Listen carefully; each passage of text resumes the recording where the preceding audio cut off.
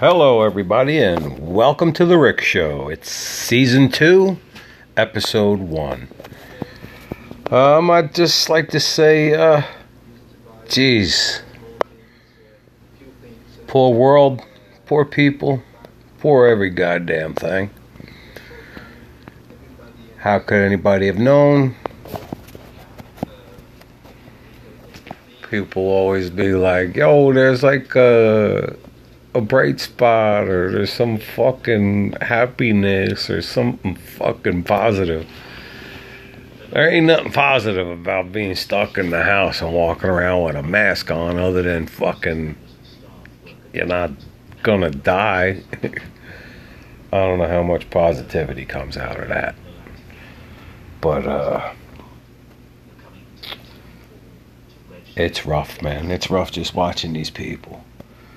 And I feel for a lot of people, the addicted people, the alcoholics, the mentally ill. I mean, motherfuckers must be committing suicide, freaking out, and fucking, drunks ain't got no fucking place to go to congregate, Everybody must be breaking their sobriety. I just think a prayer goes out to all them people who don't have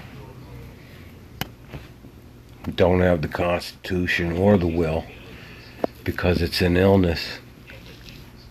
I mean, I want to drink, but the only reason I don't drink anymore is medications I take. I get violently ill, so it's no fun for me anymore. It was never really fun. It was always just it was just something I did in my genetics. I just fucking started drinking when I was little, and I just always drank.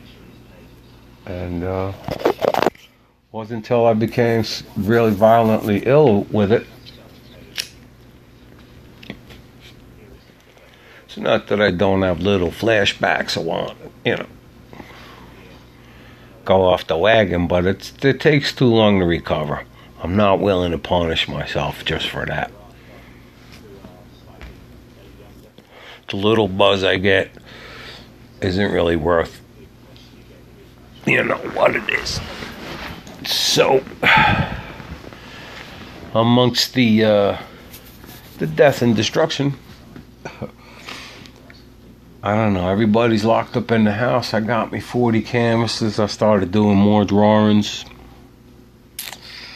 I'm just sticking with my medications, and I was pretty much sequestered long before this thing. So I don't really get out much anyway, except when I'm called to do little acting jobs or whatever. Little handyman jobs and stuff like that. But everybody I know is doing pretty good. And I hope everybody's doing alright, because I don't want to get it. I hear about this thing getting into people's houses and wiping out 2-3 whole families. And it's got to be rough. And the longer people are locked in and they can't have their therapy and they can't have their group therapy and they can't see their psychiatrist or they can't go to the doctor, it's got to break soon. But I think if everybody just chills out another month, maybe 2 months, that's gonna be rough, man. I'm not laughing. I'm laughing out of fear. That's my laugh. I mean,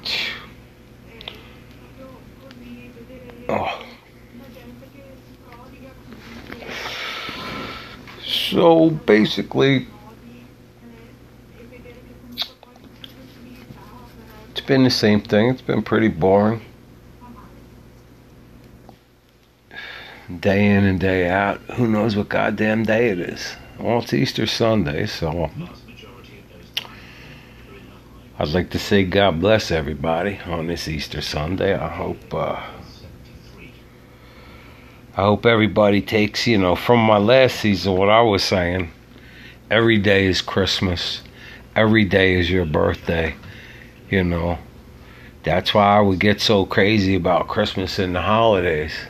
Now you're realizing just waking up and not being sick is Christmas, you know.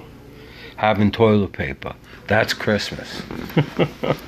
You know, fucking, you know, having food, that's Christmas. You know, there's so many things. A warm house, running water, shit you thought would never fucking be like, you know, all just a gimme is now like, you know.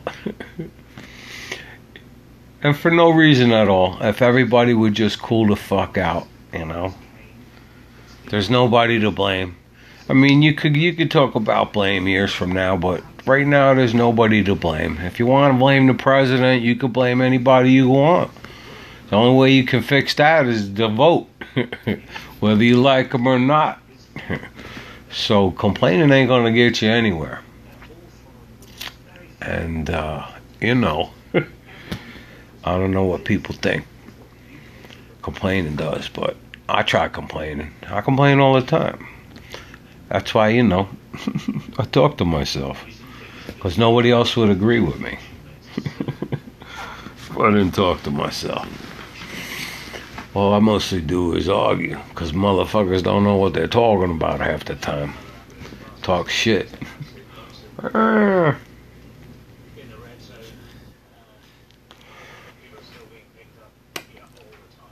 Well, if people don't know better to stay the fuck home, you know,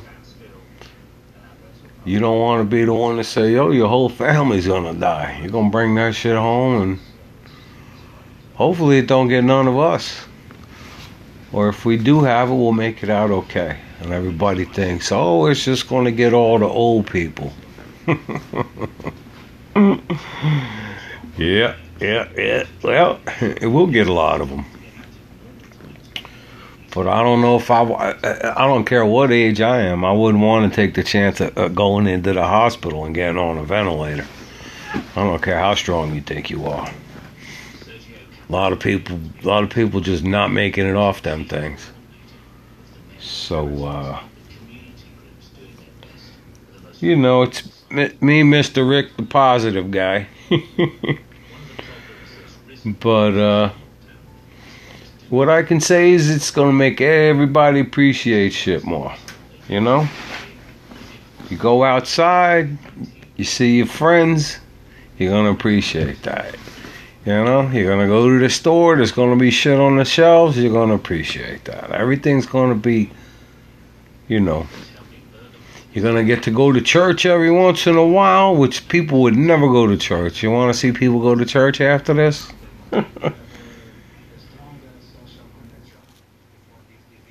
And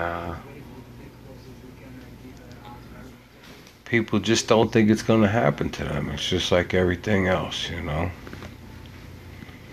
I'm worried. I try not to go nowhere. I got the goddamn diabetes. Got the diabetes and the fucking high blood pressure and mental illness and suicidal tendencies and fucking neuropathy, nerve damage. I'm just a fucking ball of fun.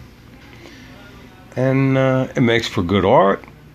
Makes for some serious fucking crying. Some realistic acting. You know, I get to draw on my daily experiences. And every day is painful. You know, and I don't wish it on anybody, but a lot of people, you know, they're getting to see what it's like being sick. It's like, welcome to my world. Hundreds of thousands of people. They get a little tiny taste of it, so they can grow a little bone of empathy on their spurs. And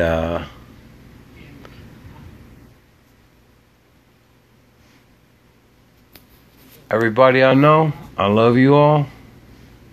My family, my friends, all my people, the people.